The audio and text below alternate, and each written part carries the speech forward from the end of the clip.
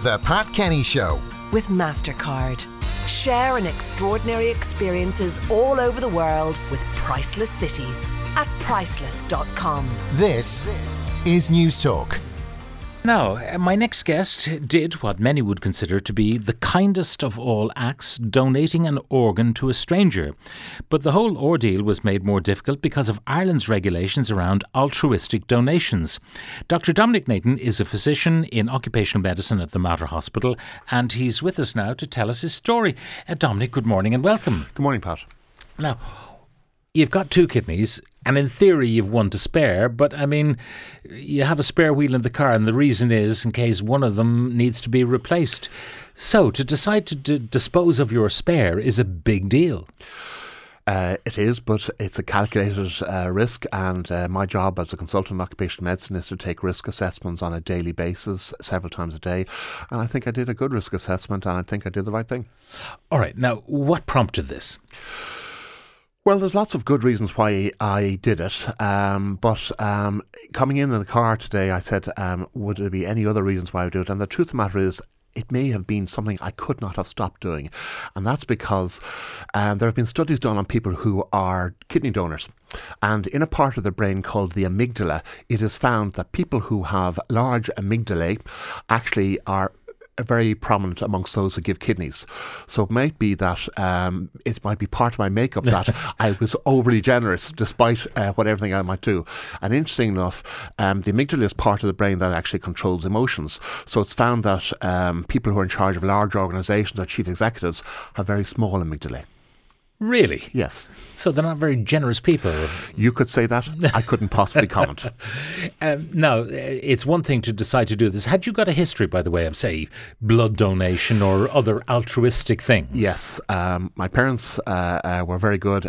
They sacrificed quite a lot to send me into a school where social justice was kind of important. And arising out of that, I got an early view of how to look after people who were less well off and people who were suffering. So from 18 years of age, at the minimum age I could do, I started giving blood. I gave blood for every 3 months until they came and said to me, look, you're a committed donor, would you consider going onto the platelet list where you give platelets every month? So I've been doing that up till I gave my kidney. All right. Now, deciding to give your kidney, you don't have a choice as to who you give it to. You just say, I'm available. No.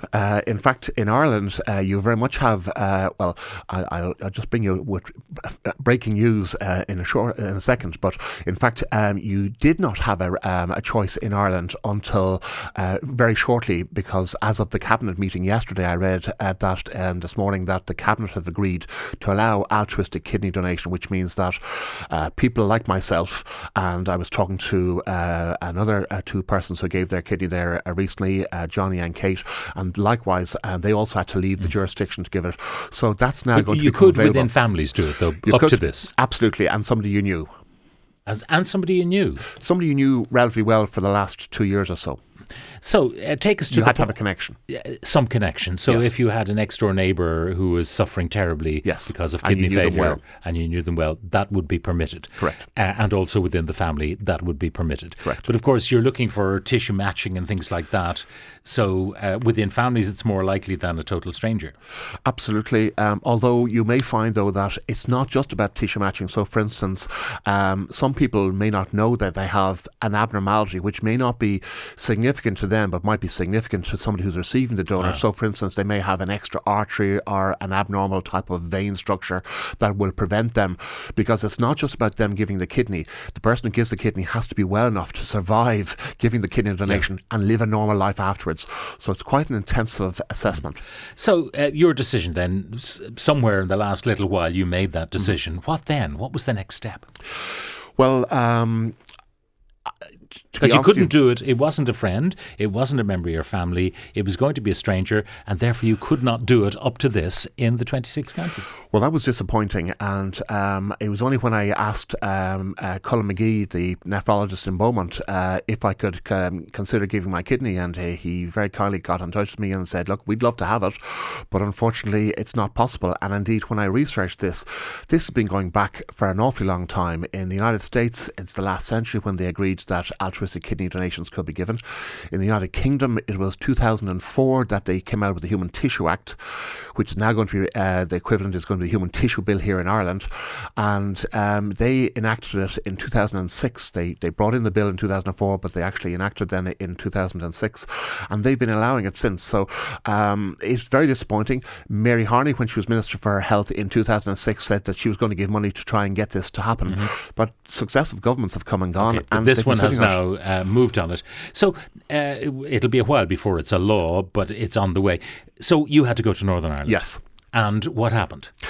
Well, it was interesting because I was giving it altruistically. It meant that I could choose what time I wanted to give my kidney, and it meant that people who would be living on the list, so to speak, would have an idea when they were going to come up on the list and have their kidney done.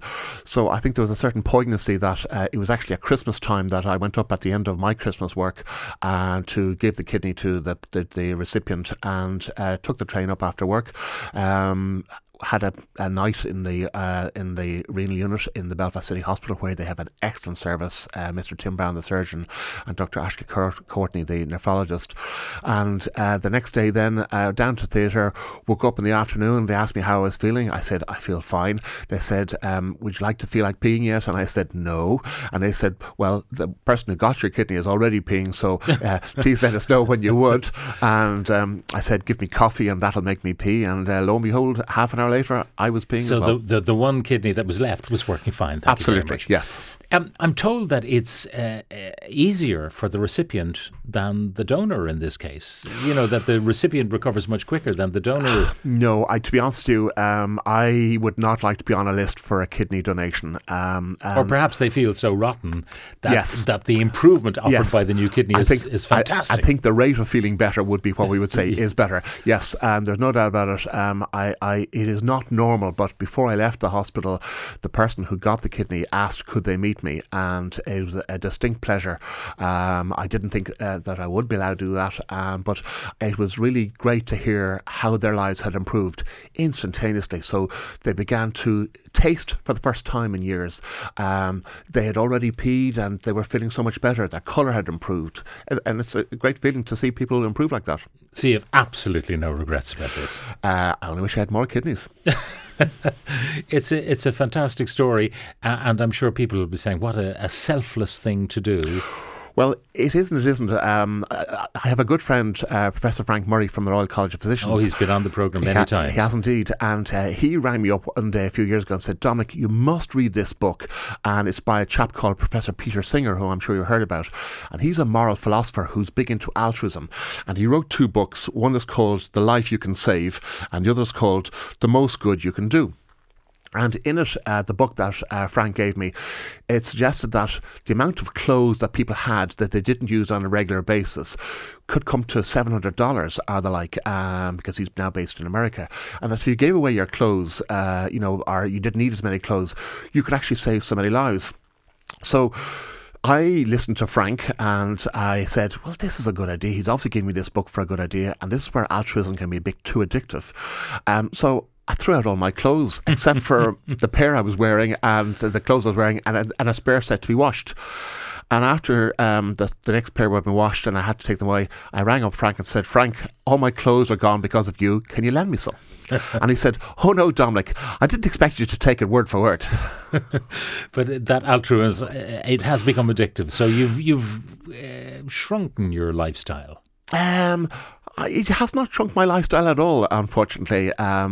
People tell me I am still the same person and I still do the same things that I've ever done. The good thing about giving a kidney donation is that it's the only time that a surgeon will operate on somebody who doesn't have any pathology, that doesn't need to have an operation. So it's quite a rare thing. And it really hasn't cut back on my lifestyle at any stage, or should it. There are some caveats in that as you recover from it, there are some little risks that you might be more prone to, but being a doctor, I know those risks. I know what to look out for. I know how to manage them, and they will be managed. Recovery time? Recovery time is for getting back to work is somewhere between a minimum of 4 weeks and usually about 12 weeks. I went back to work straight away because I work in 3 different hospitals, and depending on whether I was going to be paid or not made a big difference. And hunger being a great sauce, I decided I'd be back to work as quickly as I could at 4 weeks. What an inspiring story. Dr. Dominic Nathan from the Mater Hospital in Dublin, donor of one of his own kidneys altruistically. Thank you very much for joining us. You're very welcome.